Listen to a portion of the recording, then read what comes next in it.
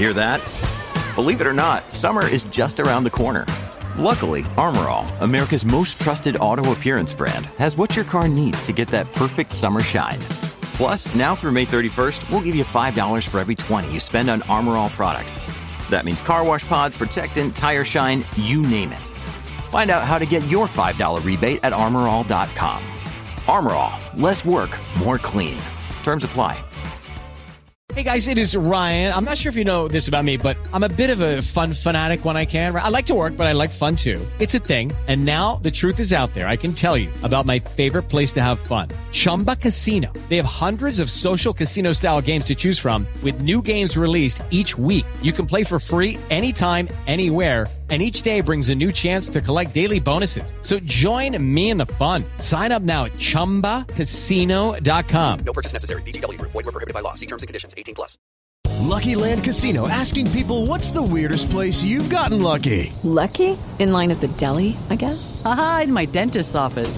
More than once, actually. Do I have to say? Yes, you do. In the car before my kids' PTA meeting. Really? Yes. Excuse me, what's the weirdest place you've gotten lucky? I never win and tell. Well, there you have it. You can get lucky anywhere, playing at LuckyLandSlots.com. Play for free right now. Are you feeling lucky? No purchase necessary. Void where prohibited by law. 18+. Terms and conditions apply. See website for details.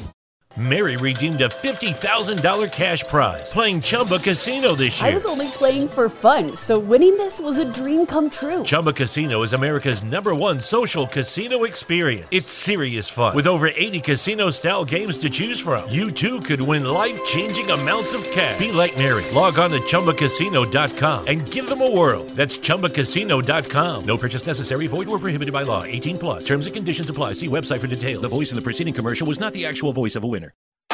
From Autosport.com and Autosport Magazine, I'm Martin Lee, and this is the Autosport Podcast. Welcome to the Autosport 2022 Formula One Review Podcasts, the first of two shows that we'll do. Such is the weight of content we have to get through today, and the second time I recorded this intro because I messed it up the first time by not turning on one of our guests' microphones, so I should be better, in theory, at this intro. I did write a running order for this program, which was genuinely terrible, so my first guest kindly fixed it and put together the running order today, and that would be Autosport's F1 reporter, Luke Smith. The second time I've asked you this, so I know the answer. Hello, how are you? I'll give you a completely different answer, can't I, just to mess around. How are you feeling after Formula One has wrapped up at the usual time of year, not the week before Christmas? Honestly, though, it's not slowed down. Like, we've been so busy with season reviews and obviously fun events like the Autosport Awards, the FIA Gala next week as well. Like, it's busy and it's good busy, but the intensity hasn't really stopped even though the season has finished. But it's been a great year for F1. This is a really good chance to sort of look back on the season that's been and the highs and lows. We had the Autosport Awards last night as well, which may explain why we sound a bit husky maybe. I think okay. A very fun event, a very good way to sort of get the motorsport community together at the end of the season and raise a glass to the great and the good of a really great year of racing. Some of us sound worse than others. No, I think you sound okay, surprisingly. My second guest and former Autosport podcast host, Alex Kalinokis, our Grand Prix editor. I had wanted to do this at midday, and you went, maybe 1 o'clock, just in case. But you all seem okay today. You all seem fine. You were planning on a big night last night at the Autosport Awards. What was your highlight of the awards, by the way?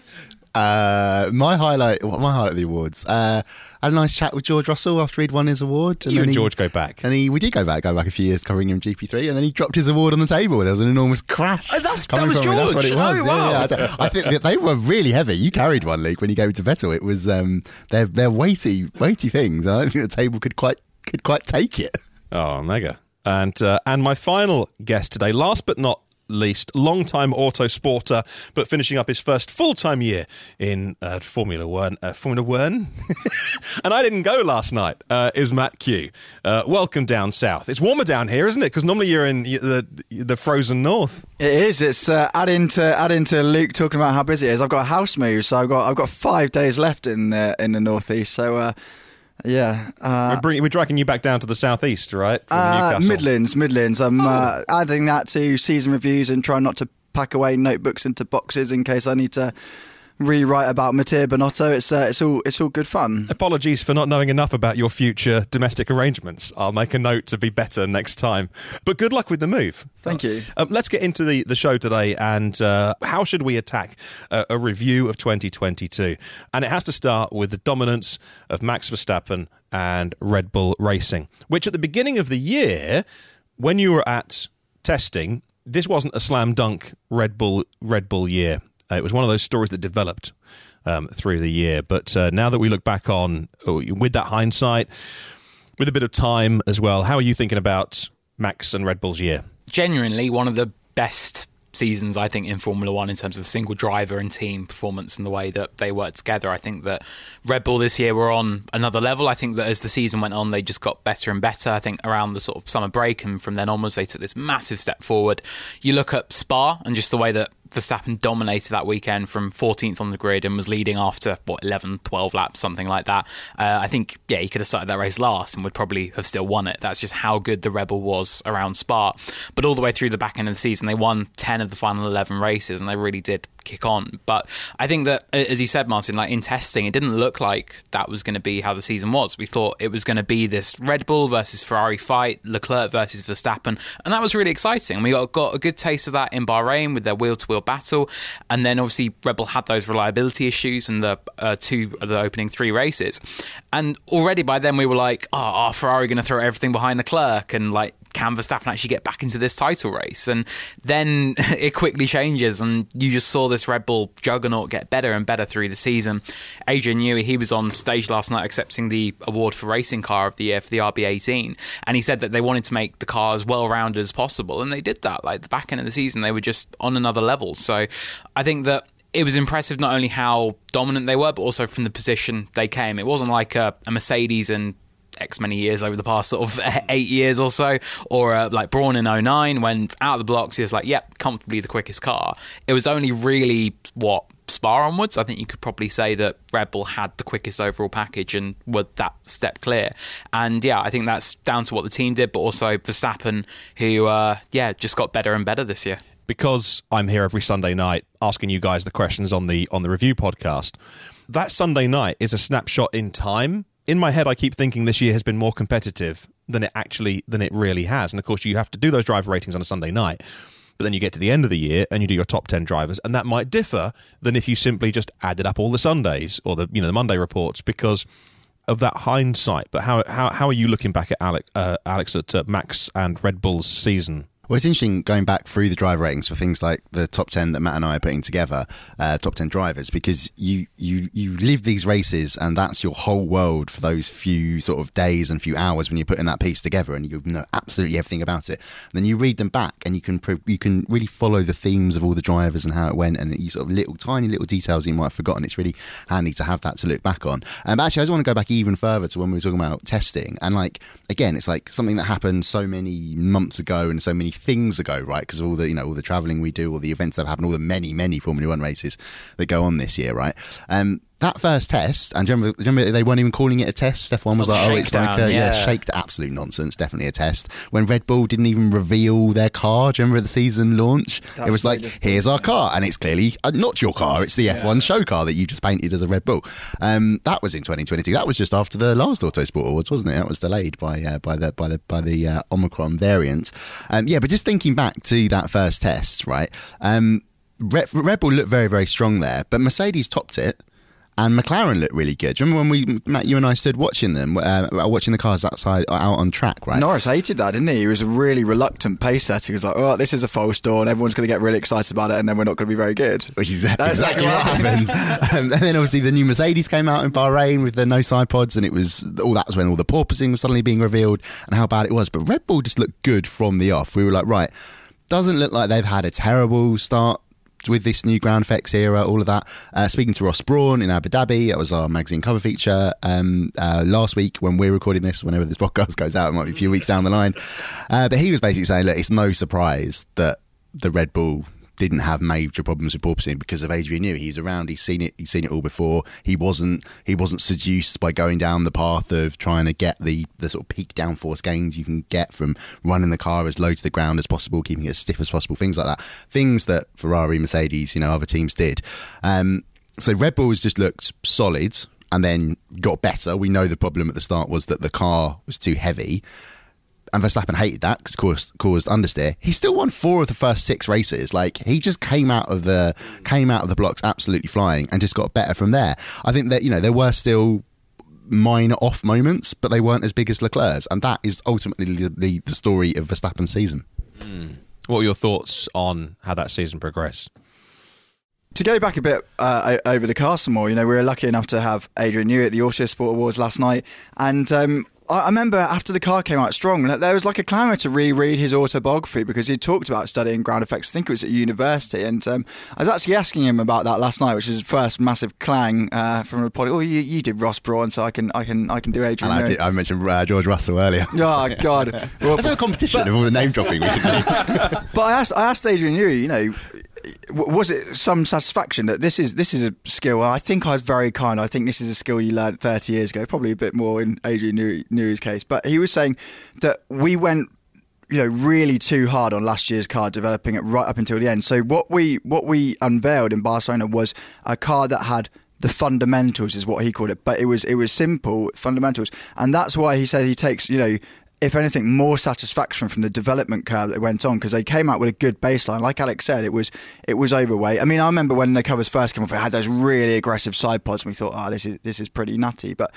even then, it went up and up and up and up, and the weight was a major Achilles heel. It's I'm trying to just keep it on Red Bull, but to introduce elements of Ferrari. Now the former team boss Mattia Binotto is talking about why it's so impressive is because Red Bull they had that one obvious area, the low-hanging fruit, which was the getting rid of the weight, whereas Ferrari, they said, we're actually really happy with our weight and actually our aero, so we don't have this one real clear area of development, but Red Bull just brought it on, and the car got better and better, and speed in a straight line, mega with that Honda engine, the way it can nurse its tyres, the on the light fuel runs, like, I know it's so subjective, but when you're watching trackside, just the aggression which Max was flinging it through corners, like, what a car. Is that a car designed for Max Verstappen, or was it designing a car for the new aero regs? It came towards him, so obviously he didn't like it at first with the understeer, because Max, he's a bit like Hamilton and Leclerc. Hamilton and Verstappen are sort of a step above this. They can just handle the loose rear end, and that's what they're amazing at, and that's what the other drivers that are sort of teammates with them.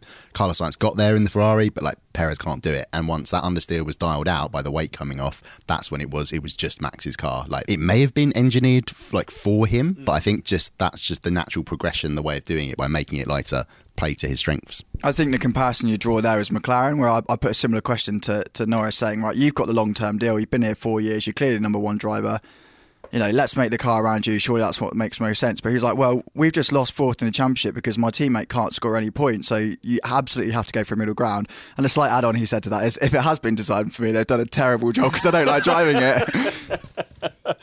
And then in terms of, we'll talk about the cost cap stuff later. We'll start to about politics and that development through the year was a different beast this year, because there is reduced testing, but within a cost cap, you have to spend every pound wisely, and that car seemed to come on more than others. Yeah, definitely. And I think that the fact that the weight was such an easy win, basically, not saying it was an easy job to do, but I think that's a place where you can make a lot of gains as opposed to others. Yeah, Ferrari, as you say, they couldn't make that same kind of time gain. And spoke to Alfa Romeo and sort of how their season went, and obviously they were so good out of the blocks, but that's because they smashed it with the weight. Like, they're really close to the weight limit, and that meant that come mid-season, it wasn't a fact that they didn't develop or anything like that. They developed, but the rivals maybe went at a similar development pace, but it was that plus the weight that was coming off. So really, it's like an easier thing you can tap into. So I think it's a bit of that from Red Bull. But yeah, I think as the season went on, it just got better and better, and I think that you didn't see Ferrari make the same kind of gains that Red Bull did at all. And yeah, I mean, again, it's just testament to what they did, particularly after last year as well. I know, we'll get onto cost cap and all of that scandal, but the fact that Red Bull developed so late into last year to win that title fight for Max Verstappen, and still developed a car that was out of the blocks, joint fastest with Ferrari, say, and then made it better and better to finish the season well clear, really says a lot about what they did this year. Didn't always get it right, though. Do you remember the DRS malfunctioning and not working in Spain? And Christian Horner was like, that's because we got too extreme in where we were trying to save weight. We need to maybe focus it elsewhere to get the weight off because it kept not working, and Max was losing his cool. Let's put it diplomatically on the radio. Oh, very good. Oh, very good. I think, or very bad. One of them. I don't know. There's a few numbers, bandied around, but I think when we talk about the weight, the figure that I heard most of all was up to 20 kilos over that 798 kilograms, and obviously minimum weight limit, and obviously. It's not just about getting to the minimum weight limit, it's about getting under it. Pierre Vacher, the technical director at Red Bull, was saying that it's then about, if you're under it, it's like British touring cars effectively. You have ballast, you have to be at that weight limit, but then the trick is you can choose where to perform it. So in the case of why it helped Verstappen so much is they stuck all the weight over the nose to push those Pirellis into the front, and he's happy to hang on to the rear, and that's why it came to him so well. The slight thing, I'm sorry Martin, I'm jumping around all over the place, but I think a really interesting plotline will be how much more weight can come out of that RBA team, because we know that Red Bull have got to take in a 25% aero cut for next year for winning the championship and for the cost cap breach. So that comes up their aerodynamic testing allocation. So therefore, if you can keep within the cost cap, you throw all the money at taking weight out of the car because you've lost your aerodynamic. But if they've already sort of done that with the weight, sort of are they chasing diminishing returns? I think that's something to look forward to for next year when we're sat here in a year's time, guys. What about the Max Verstappen winning machine, as it were? As in the structure he's got around him. You'd probably argue, I'm guessing his dad, one of the more powerful family members in the paddock, certainly outspoken, which came to light at the end of the year with claims around teammate Sergio Perez in Monaco, and so he's not afraid to get involved in the cut and thrust of Formula One. Of course, he knows how it works, but just in terms of Max's race engineer, and the fact that you've got Christian Horner leading an established team there, proving they didn't forget how to win a championship, right? So is he now just untouchable next year? He does seem to still be on an upward trajectory. He does seem to still be getting better. It's like, every sports person has their peak at some point. It just comes earlier and lower for others. And for someone like Max Verstappen, who we know is a superstar, he does seem to just be on that rise, I would say. And I think, one of the areas is actually something that Horner highlighted that sort of hasn't... Max has had this for a while, but it's not been talked about as much, is that he's very, very good when it comes to tyre management. So not only is he incredibly fast, he's incredibly tenacious. Like, he's got Hamilton level speed, Alonso level, not getting over things, not giving up, constantly grabbing onto something to fire him up. He's got the skill that Hamilton has, which is that he's just a tyre whisperer. Now, everybody was saying previously that was Perez's skill, and actually it's almost like Perez is very good on stuff like that, but the circumstances meant that he was when he was at Force India, often back in the pack, he needed to do that because he was put on a different strategy, and it paid off very well. He won that race in Bahrain so famously. Now Verstappen is quite rightly getting praised because he just has that innate ability to be extremely fast, not kill his tyres, and we saw it in Mexico, all those laps in the same bracket, dum dum dum dum dum, going in total consistency.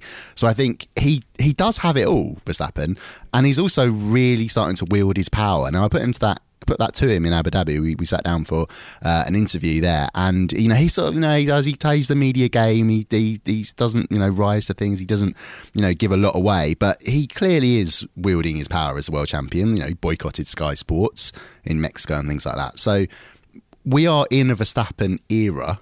Whether if Mercedes gets back to being at full strength, and Lewis Hamilton we know is extremely fired up after losing that title in 2021, whether he's always going to keep winning, we don't know. But I think we are living in the era of Verstappen. I think that's fairly undeniable. Not many drivers would back out of Drive to Survive and tell Netflix, no, I'm not interested. Exactly. No, I'm not doing that. Yeah. He's not on social media every 5 minutes. He keeps his private life pretty private. I was talking to our Dutch colleagues from motorsport.com. We have an outlet there. And I was saying, what's it like? What's he like as a personality? Will you have... I was thinking of when a football team wins a championship, got the kind of open-top bus parade equivalent, where they hold the trophy at the front of a bus, or will there be a thing on stage? And they were saying, well, no, that's not really Max's style, right? He doesn't really do that. He seems to be... His public persona when he's driving and on the radio, he's full of adrenaline, right? And him and his engineer can have that cut and thrust, which I think people interpret as him being kind of on the ragged edge or out of control in some way because he's shouting, and also English not his first language, although he speaks excellent English, obviously. But he just seems to be, I don't know, like quietly in control. Is that kind of making sense of Formula One? Like he's got his grip on it. Absolutely, I think he's getting more mature, both as a driver and as a person. Like he said himself, I've really had an amazing season, but I've not stepped up like several rungs from last year. But he's now had six complete seasons in F1. You're still going to get those incremental gains. So there's not been a step change. He's now got the machinery, and I think he is a more mature driver. We can talk about how, regardless of what gets said, he battles Leclerc differently. Or certainly, if he's side by side with Leclerc, we get a great battle. If he's side by side with Hamilton, we get a crash. There is obviously a difference in how they treat one another. I still think there's some to come. So Abu Dhabi is a case in point where he's going, the media gives me such unfair treatment. They don't know the full story, and we go, Max, what's the full story? He goes, I'm not telling you. So there is still flaws. There's still chinks in the armour, but in the car and how he conducts himself, Is he a more mature racer?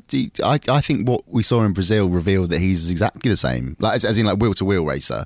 I think there was a little flash of it at Silverstone when Mick Schumacher and they were fighting over what was it, 6th or 7th, right at the very end of the race. Which is Max saying, car, "I'm here, so you sort yourself out." It was just a bit. You can work yourself out. It was just a bit weird because, obviously his car was damaged, and it was 1 or 2 points, and he was well ahead of Leclerc by this point.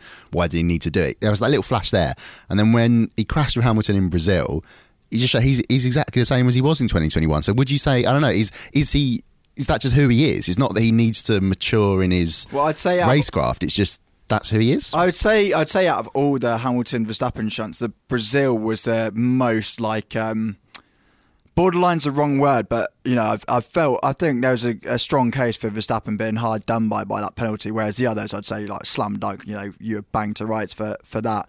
But I suppose the maturity thing is undermined by what happened later in that race where he doesn't give back 7th place. So I'm not saying he's perfect, but I think like the arguments with his race engineer, yes, they're in the heat at the moment, but the minute they're out of the car, they're fine. And I think that's whether it's a relationship or whatever in whatever context, I think that shows a degree of sort of maturity is to have that and then get out, and you're not I'm not avoiding them now because we've raised voices, that the fact they're perfectly in sync.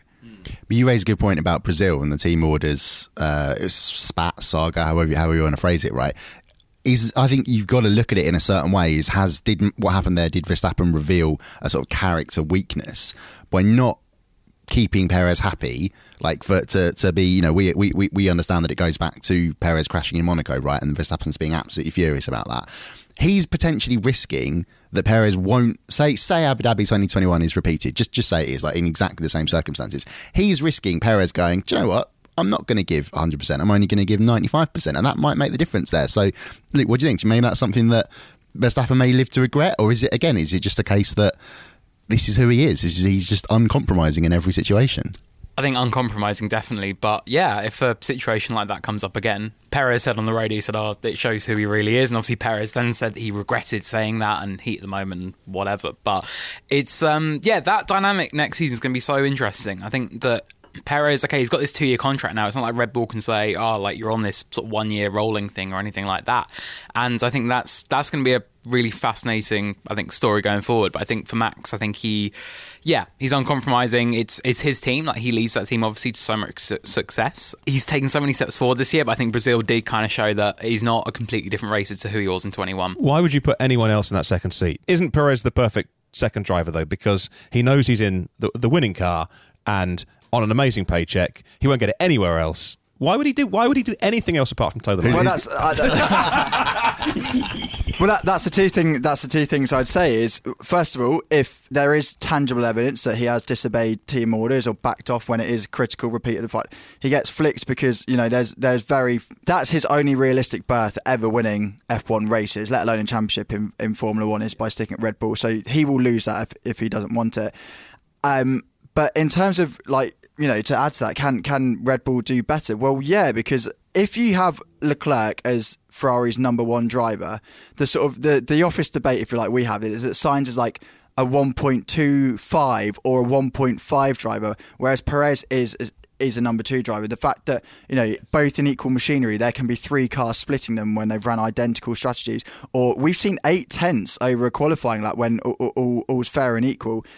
That's a chasm in F1 by any standard. Which would destroy some drivers, but Perez knows his place. So he's like, okay, well, he won't be happy with it, but he's not going to be looking for another drive. He's the perfect teammate for Verstappen. He is not the perfect driver in that car for Red Bull because of those massive qualifying gaps. We do those lovely graphics that our social team put together, visualising the gaps at the end of every, Q3, the qualifying laps, like where the cars would have crossed the finish line, right?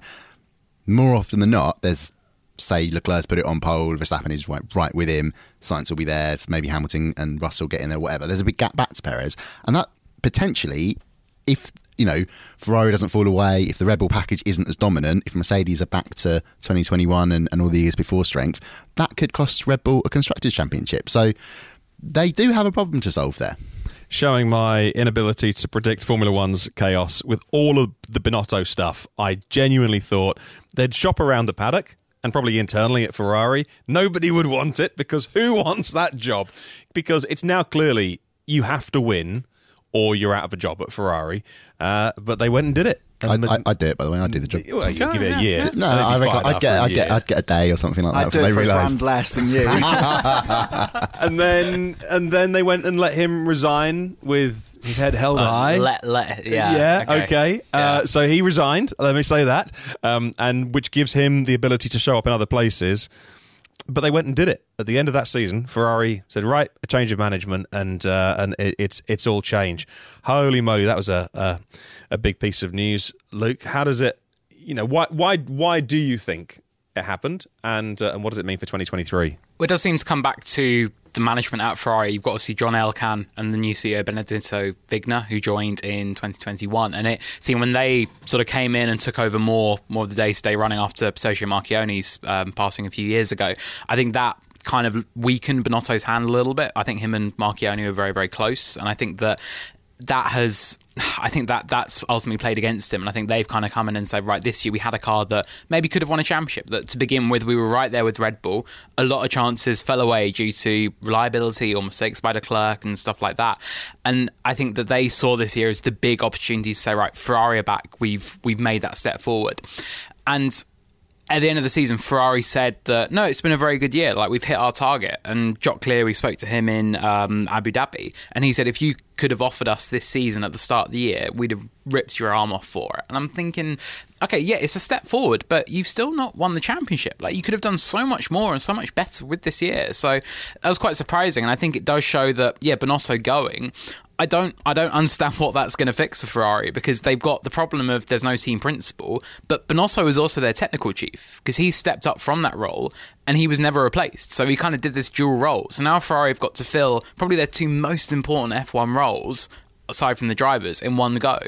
And yeah, I mean, I don't know where they're going to go for it. Obviously, Fred Vasseur, if he comes in, he's very close with Toto Wolff. That'd be an interesting dynamic. But I think for Ferrari, looking at this season, yeah, they've had, success. They've won 4 races, but they've only won 4 races. Like, they should have done so much better with the potential they had in testing and what they showed. And this is a really big missed opportunity for them this season. What about the difference between qualifying and race wins? That seems, for Ferrari, for me, that seems the biggest problem, that they could qualify, but they didn't convert this year. So, yeah, that's obviously the stats of the season show that Leclerc led the way, didn't he, with, 9 pole positions? 9 pole positions, yeah. The great stat I love from this season is that Max Verstappen won more races from Charles Leclerc pole positions than Charles Leclerc won races from Charles Leclerc pole positions. That's a good stat. Yeah. That's a good one. Yes, I'm very glad it was an amusing interruption there. You justified cutting me off. No, I'm joking. So that says a lot about just how fast Leclerc is. We know this, like, he's always been extremely fast throughout his junior career, but also it reflected the fact that Verstappen wasn't happy with the understeering heavy car. It revealed itself most when there was no fuel in the tank in qualifying. He just couldn't push on right as he wanted to. Don't forget also the tyres. They're changing the tyres for next year. I know it's not exactly the most sexy topic in Formula One, but it did make a big difference. We know those new Pirellis for 2022 were sort of, had more understeering tendencies than the drivers wanted. So that will be gone for next year. So that maybe will help Verstappen even more when it comes to qualifying. But yeah, essentially Ferrari had the weaker race package because they weren't as good. Again, sticking on that non-sexy subject of the tyres. Ferrari itself says, I think Jockler said it in that interview at the end of the year, that it didn't get worse at tyre management. Red Bull just got faster, so their drivers were having to push harder to keep up with them. And that's very plausible, totally get that as an explanation, but Ferrari still hasn't solved its historical problem on that. Like, all the teams occasionally get it wrong on the tyres. We saw Red Bull do that in Brazil. It was key to their losing that weekend when they could have had a perfect end to the season. They did it occasionally in 2020 and 2021, things like that. Even Mercedes, like sometimes they're just not at the races just because you've got your sums wrong in practice, you made the wrong setup adjustments or whatever. But Ferrari just really go like quite dramatic swings in their performance on this. Like Austria, which we were just saying they won 4 races this season, Leclerc won 3. That was his most recent win back in July? That's 5 months ago. It's ages ago. The early victories that he had so long ago when we went to Australia, that was this year. It feels like another lifetime ago. And that was a time when they looked absolutely dominant. But yeah, they were brilliant on the tyres in Austria, but they just couldn't get it sort of. It couldn't bottle that and recapture it. They seemed to feel like they were making progress in Abu Dhabi. Leclerc, a brilliant one-stop performance there. So they can do it. They just need to get that, just be able to do it more often. Where did Binotto get it wrong this year in terms of strategy? Because I think the only problem is because they made strategy gaffes this year and he defended his team in public, right?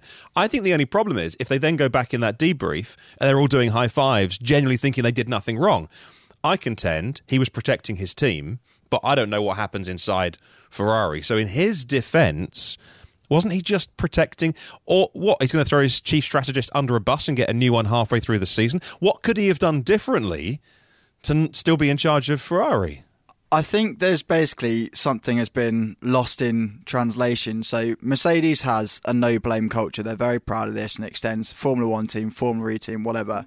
And we know that, particularly after the toxic culture, of Maurizio Arrivabene, we know that's something Binotto has worked super, super hard on.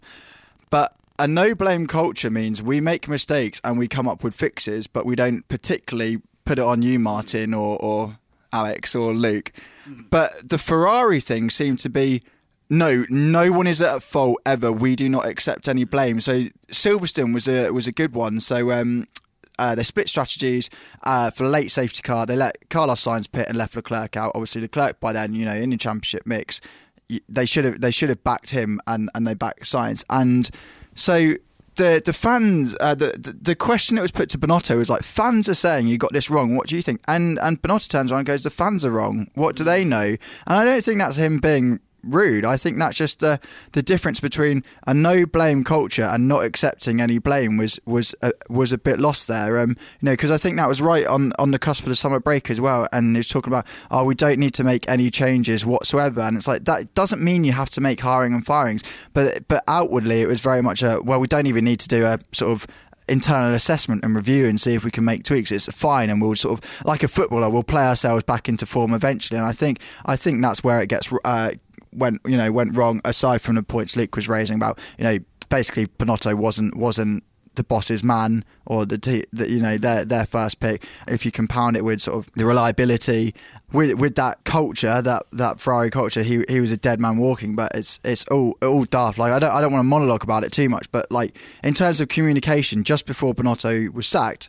Or no, sorry. Just before, easy mistake to make. Just before Binotto walked, we were told he wasn't going anywhere, and then obviously he goes. So what do you take from that communication? And then what do you read into his exit statement? It says, we will begin the process or finalise the process of our new team principal in the year. Well, as I wrote for GP Racing, if that was a football club saying, we will now start a search for a new manager after forcing the one we've got out the door, that's when Gary Neville and Jamie Carragher are saying this is a rudderless club that has no idea because they're making decisions with no sort of next step in the pipeline. The next person can't affect any change on 2023, at least in the first half of the season, budget cap era, arguably the whole of the season. So I just don't understand what getting rid of him, apart from politically. But then again, he was a Ferrari lifer, like Domenicali. 28 years, yeah. He was an engineer. Like he came from the engine department, whereas Domenicali was kind of more logistics. But still, both of them. Whereas it seems in old days, but it seems that he, before Jean Todt, had good runs before they started winning. And was he given enough time to prove that he could win? Or is it now at Ferrari, if you don't win in your first season, that's it, you're gone? He wasn't given enough time. No, I don't think so. I think that, okay, it was, 2019 he took over, then they had the 2020 engine settlement, obviously sort of pinned them back so far. 21 was difficult, but they made that step forward. And I think that, you look at this year, yes, there are missed opportunities, but I think you had to stick with him. You had to say, well, we're too invested now. And as you say, changing now wasn't going to make any difference for next year, and changing when you've not got a proper succession plan in place. I think, again, it's like, well, what were you going to do? And I think that when Arrivabene went, it was very clear that Binotto would step into that role. And you don't have that from Ferrari. So, I think the next year, whoever comes in, they face such a big task to get that team together and get it united properly. Because Binotto, he was very well liked within the Ferrari team.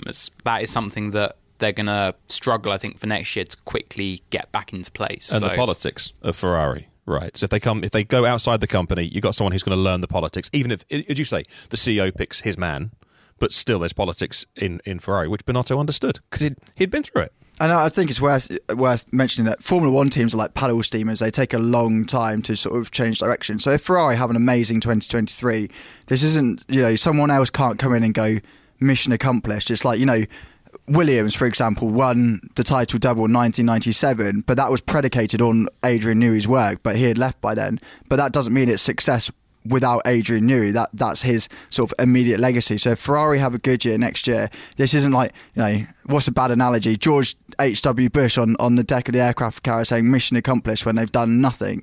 It won't be like that. So, then expect a slump in 24, 25 if they get it wrong. The Brawn GP 001, the best example of that in opposite effect. Exactly. Like, that car was not... Posh Honda. Exactly. It was the previous year that did it. But let's link Ferrari to Mercedes and the differences they've had. So Ferrari, the struggles they've had with their drivers, the development this year, who to blame, what they say publicly.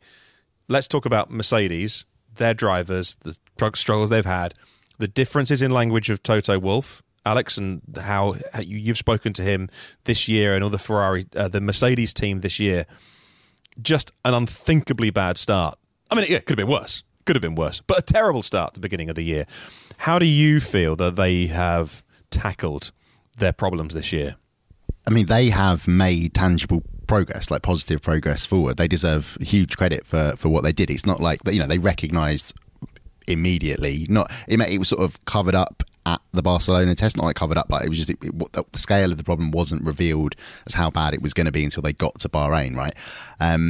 So they obviously it shocked the team. They after all those years of winning, it can hurt all that more when you're suddenly off the pace. But they really galvanised and they got it into contention. It's not that W13 car didn't end the year as a Red Bull beater without Red Bull getting something wrong like it did in Brazil, right? But Mercedes made progress. They made it faster. They had to take so long to understand what was causing the porpoising. Then they realised it was too stiff and it was bouncing in a different way to porpoising. Like, there's another problem that's been revealed because they thought they'd fix that with the big upgrade they had in Spain. So that was another problem to solve. And then they finally got to the point where they could make an update to make it faster, and that's what they did in Austin. So they methodically worked through it. Very difficult in a cost cap era. It's not like, I think if this was happening 20 years ago, you'd have had a W13B by mid-season and it would have been totally different. And maybe that's winning races from that point. Look at what McLaren did in 2009. A good season in terms of the progress that they made, but it's still a devastating season looking back on it, looking back in the history books. I mean, I know, like we talked earlier on the podcast about thinking back to the start of the year. Remember the launch of that Mercedes? Remember it was in that massive storm? I can't remember what it was. Everyone was watching that big jet TV and they were landing at Heathrow and stuff like that. That was the same day. Let's get this bad boy down. That was the same day Mercedes launched their car and they did a shakedown in that storm and they were like, it's porpoising. That's unexpected, but also we don't know how bad it is because these are some horrendous conditions we're having.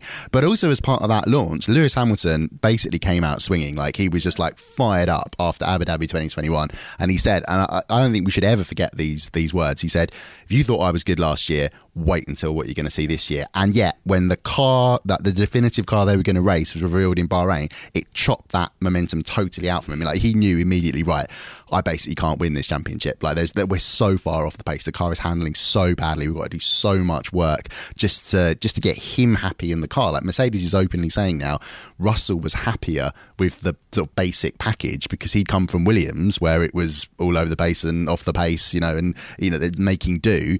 He knew how to handle that because that's all he was used to. Whereas Hamilton, it was suddenly like, I've got to adjust to this thing I'm not happy with it. It doesn't feel good when I drive it. Like, I think there was a video recently where he drove the 21 car. Was it somewhere in America? Was it around the Austin time? I want to say, yeah.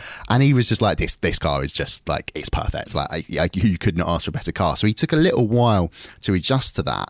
But it just meant we never got to see like the best Hamilton don't get me wrong, he was still incredible this season. Like, some of his drives, Paul Ricard, absolutely amazing. Obviously Mexico, very good. Austin, all of that. Zandvoort as well. That was the other one. I think that is Hamilton's lost win. I think without the safety car there, he probably could have beaten Verstappen. I think if you look at the pace he had on that one stopper. So difficult season for him, and it's just a shame we never got to see what a really fired up Hamilton could have done. But I still think it's there. I think that if they're back on the pace next season, I think we get a 2021 rematch, and that's what I really want to happen. Throwing it back to the start of the podcast, you said, what it's like when you're really in the zone working on drive ratings or whatever. So, we look back on some of our scores at Hamilton, Saudi Arabia, when he was didn't get out of the Q1 and think, that's, harsh, and he was in a real rut then. But no, it's actually, as Alex, says, as soon as he got in that car, I was like, right, not getting the 8th world title. So I think Mercedes they've used the exact word, we were giving him dangerous setups because he's got this vast amount of experience. We need to troubleshoot this car, so that means running it as high as it will go and then slamming it into the ground so what it can do. And they were writing off entire sessions, entire Grand Prix weekends trying to troubleshoot it. And yeah, they say they gave him dangerous settings, but that's what we weren't probably appreciating at the time. So God, because there was that narrative, I think people were misquoting Jackie Stewart saying, Hamilton has to retire, look at him, he's lost his edge, all of that. Whereas that was a nonsense narrative. It was just he was making it for like the sacrifice. He was being the team player, using that experience. He's talked about, because I've been at that team for so long, I can tell Chauvelin, yeah, mate, this isn't good enough. You need to sort this out, whatever. Whereas Russell's going to come in, and obviously, although he's been in engineering debriefs for some years now, he's going to be a little bit more timid in that respect. So I think what you said earlier, it's so easy to be in the zone, but you take a step back, and it's actually something we've argued for our annual Top 50 Drivers of the Year award. I know that some people who maybe care less about F1 have looked at that and gone, well, look at the difference in the championship and the points. Why is damn, I don't want to give away this. Where's one driver and where's the other? But I think that's something to appreciate now. Arguments within the Mercedes camp, they happened. Like Hamilton, if you read his words, he says, I can argue with Shove because I've known him so long. And I put that to Shove in an interview we did, and he smiled as if, how am I gonna talk around this without revealing, the sort of there were, of course there were internal upsets, of course there were. Everyone that team was devastated that it was suddenly off the pace, but they fixed it. They didn't turn it into a winner, but they didn't get drawn into constant infighting, and that was their whole season damned. They made a recovery. And that's how you get better. And again, it comes back to culture. And Toto's it's a German phrase, so I don't speak any German, so I don't know what it is. But it translates as you put the finger in the wound and sort of twist it. Like, if something's bleeding, see something's painful. But that's how you get better. That's how you sort of see like where things are, where's the damage, where are you weak? And that is the only way you sort of learn and improve. And I think that, again, it speaks to the strength of Mercedes culture as a team. We've spoken about that on numerous podcasts and articles and everything over the years, and I think we saw that in full swing this year, that they said, right, we're in a real pickle here at the beginning of the season, let's dig our way out of this, fight our way through. And they did that. Alex, I think you summed that up perfectly. Like, it was methodical the way they got through that. By Austin said, right, this package will make the car quicker, and it did, and it won a race. And I think they deserve a lot of credit for that. And it's exciting for next year that, if that momentum can continue, if they can say, right, we know where we got the W13 so wrong, we can fix that for the W14 next year. A 2021 rematch, that would be really cool. Well, if I can put the metaphorical finger in Ferrari's wound and twist it some more. It's like you look at that, all the things that won the 8 constructors titles are still there, and Wolves talked about how he studied the fall of the Manchester United dynasty because he wants to know that his squad will bounce back over a winter, over 2 seasons, and this isn't the start of Renault, Enstone, malaise or whatever, a fall of one of the great super teams like Williams or McLaren, and those ingredients are all there. This is not the Newey leaving, Chauvelin's still there, Toto Wolff still having. You haven't lost one of your key drivers. So again, that stability. You look at Christian Horner now, who's been the only team principal in Red Bull racing history, and then again you look at what Maranello are doing, and it's completely different and completely out of step to the only teams that have won titles since 2010. Yeah, what's Christian Horner? 2005. 2005, yeah, day one. We haven't talked about engines almost at all this year, but the Red Bull Powertrains have hired aggressively from other teams. It doesn't. There was a summer break Sky Sports special where Ted went to go visit Christian in his garden, vast gardens of Horner mansions, and he talked a lot about Red Bull Powertrains. I'm not sure Horner really wanted to go down there, sort of shifting from cheek to cheek. And he answered all the questions, but it doesn't seem a thing that they really want to put front and centre. But that seems to me, Luke, like it's been a big success of Red Bull, Honda, that relationship. McLaren couldn't make it work with the culture differences of Japan and the UK.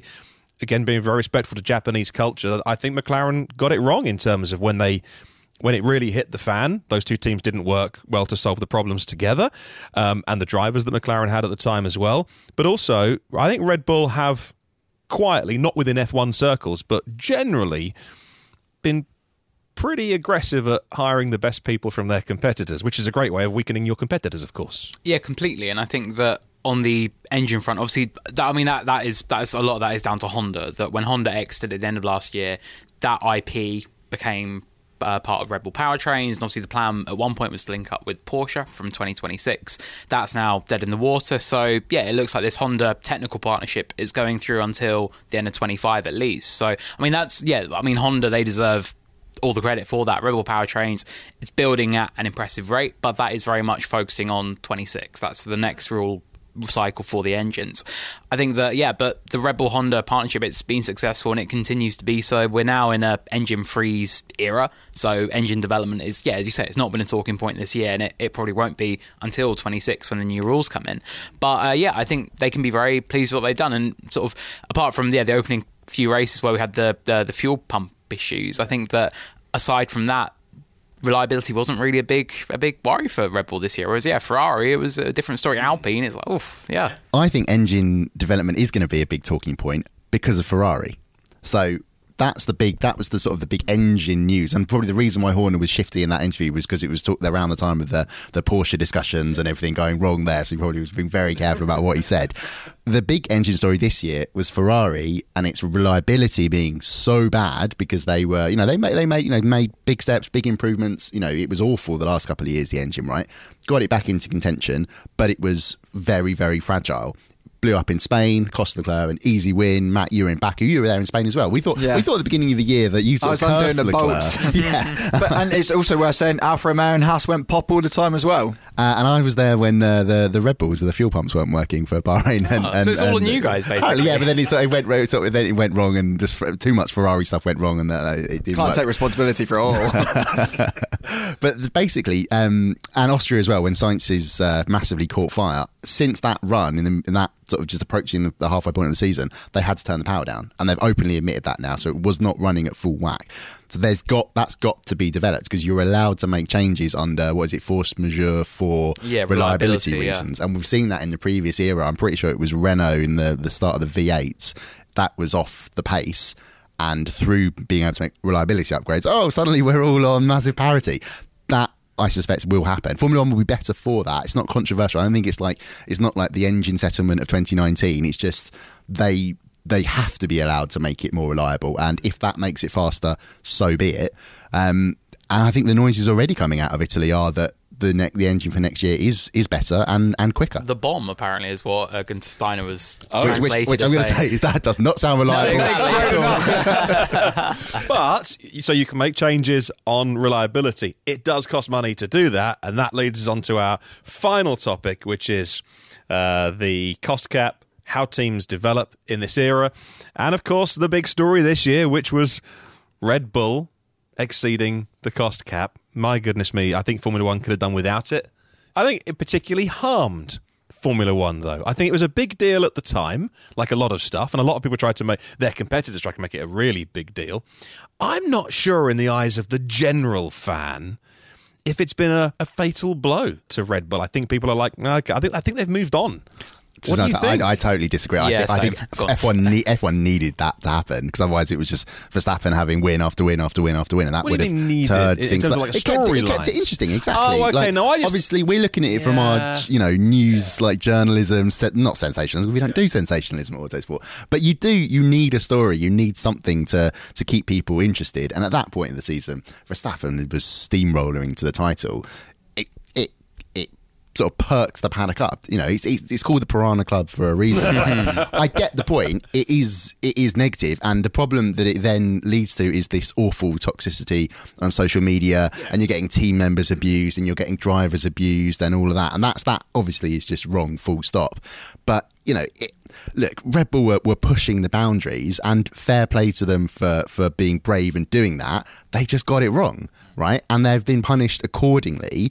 Were they being deliberately? It's really interesting. I that's why I sort of appreciate it. Horner came out of Red Bull's corner really punchy, that long press conference. Yeah, and again, that, as Alex said, like from a journalistic point of view, it's fascinating. And Mexico was one of my favourite weekends because, it's F1 reporter, news is my beat, and it's like you really get your teeth stuck into that. It's like, it's fantastic. And it was an hour of him basically answering these questions and batting it away. And he got asked at one point, do you feel you owe an apology? And he was like, to who? And he just like completely was like, no, like the rivals owe us an apology for how they've spoken about us. And it was such a... He came out swinging, and he said, look, we're a team that we're aggressive in everything we do. We will push the boundaries in what we do. And that even came to the cost cap, and they got... Ultimately, they got bitten by it. They did get it wrong. They did exceed the budget cap, and their rivals. I think a lot of them. The reaction was, I think, the way that, like Toto Wolff said, well, for us it's not enough, but for Red Bull it's too much. So it was quite diplomatic, and I think that ultimately it worked out well for the FIA. I think they did sort of like draw a line in the sand and say, no, we're not going to let you off with a slap on the wrist. And I think that as the years go on, I think hopefully it gets even more severe because this is year one, but I think you do need to make sure that these advantages aren't taken to like the absolute limit, because otherwise, someone compared it to speed limits. And if you say, well, it's 30 miles an hour, but you got 10%, everyone's going to drive at 32 miles an hour then. So it's... How fast would you go, Matt? 32 minimum.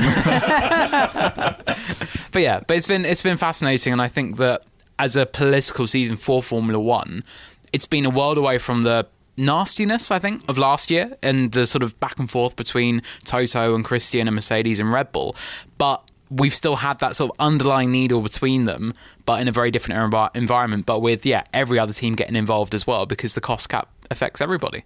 Yeah, I didn't like it because a couple of the team bosses seemed to know a great deal about what was happening behind the scenes. In terms of stuff leaking out, you mean? And what I would have really enjoyed was seeing the FIA surprise everyone and come out with an instant decision and then a lot of clarity. And of course, then they prevaricated, then they were going to announce, then it got delayed from Thursday to the Monday. And I didn't like the whole affair. But hey, you guys, this is your job, so you write about the news. But there was also a lot of nonsense involved in that, in terms of like people just misunderstanding things, because they were like, the Red Bull has agreed to accept that it breached the cost cap.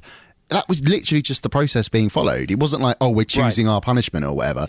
If you breach in the cost cap, you either accept it or you don't. You either go, right, no, we haven't, and we're going to fight you legally. Red Bull went, we did. So now that was the next stage of the process. Whereas a lot of people like Red Bull have just accepted or they've come to a deal. That's not what happened. It was just the stages of the process.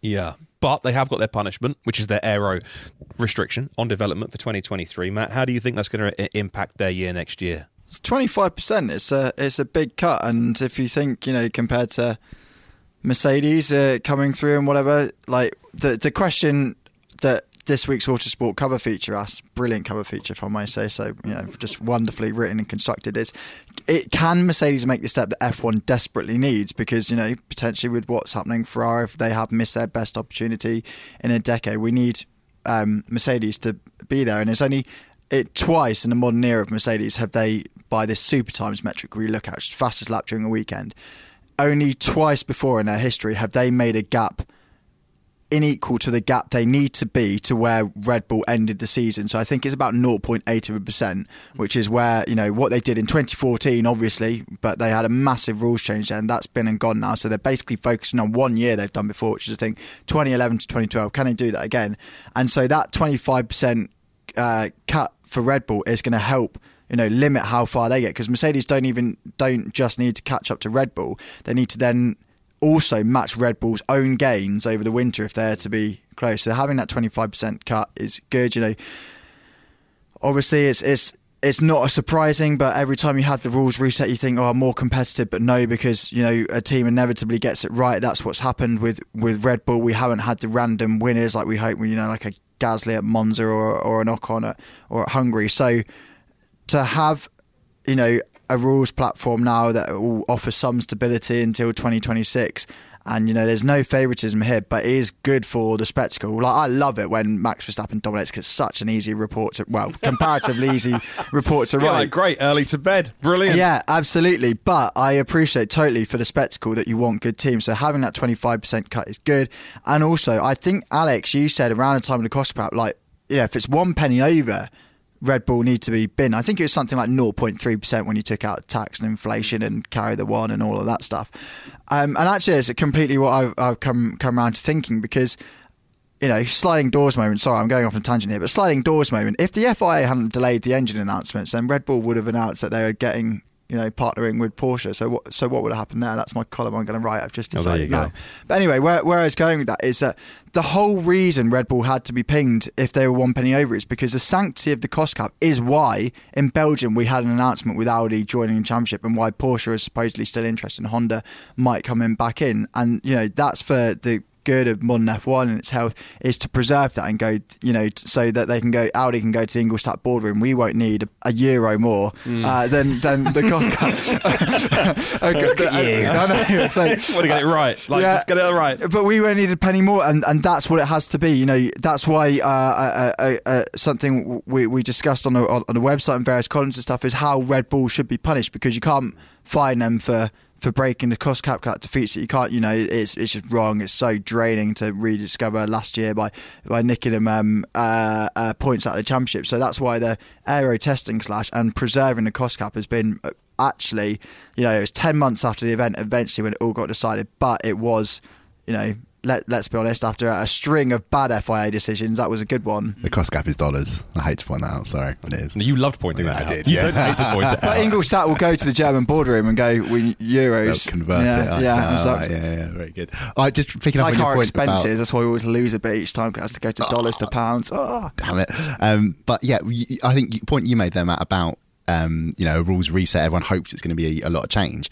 Often it is one team that runs away with it. So 2023 is a massive year for Formula One as an organisation, because Ross Brawn said, John Noble, when he and I did the interview with Ross in Abu Dhabi, put it to Ross, like you said in 2018, basically it's terrible that we've only had one non-top three, like Mercedes, Red Bull, Ferrari podium in one season. Well, that happened, didn't it? Lando Norris at Imola was the only Red Bull, Ferrari, Mercedes podium, and he only got that because Leclerc threw it off the road. So, huge moment for Formula One next year. They need all the teams to be closer to Red Bull. They need Red Bull to be actually punished by having that wind tunnel time restricted and it pegging them back.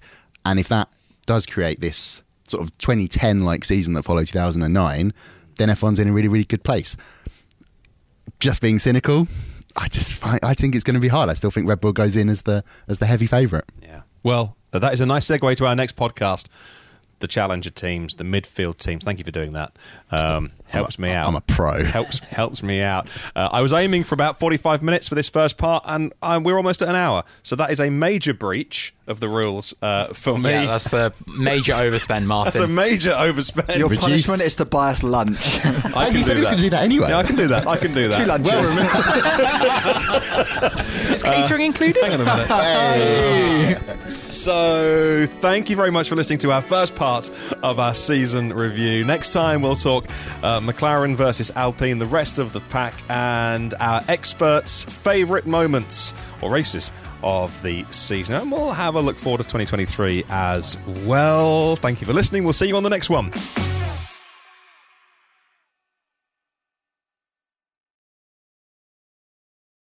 Lucky Land Casino, asking people, what's the weirdest place you've gotten lucky? Lucky? In line at the deli, I guess? Aha, in my dentist's office.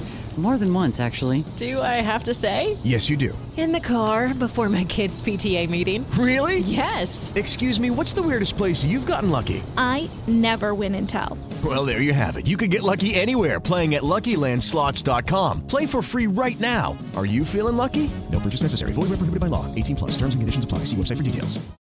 Sports Social Podcast Network. Okay, round 2. Name something that's not boring. A laundry? Ooh, a book club. Computer solitaire, huh? Ah, sorry, we were looking for Chumba Casino. That's right, ChumbaCasino.com has over 100 casino-style games. Join today and play for free for your chance to redeem some serious prizes.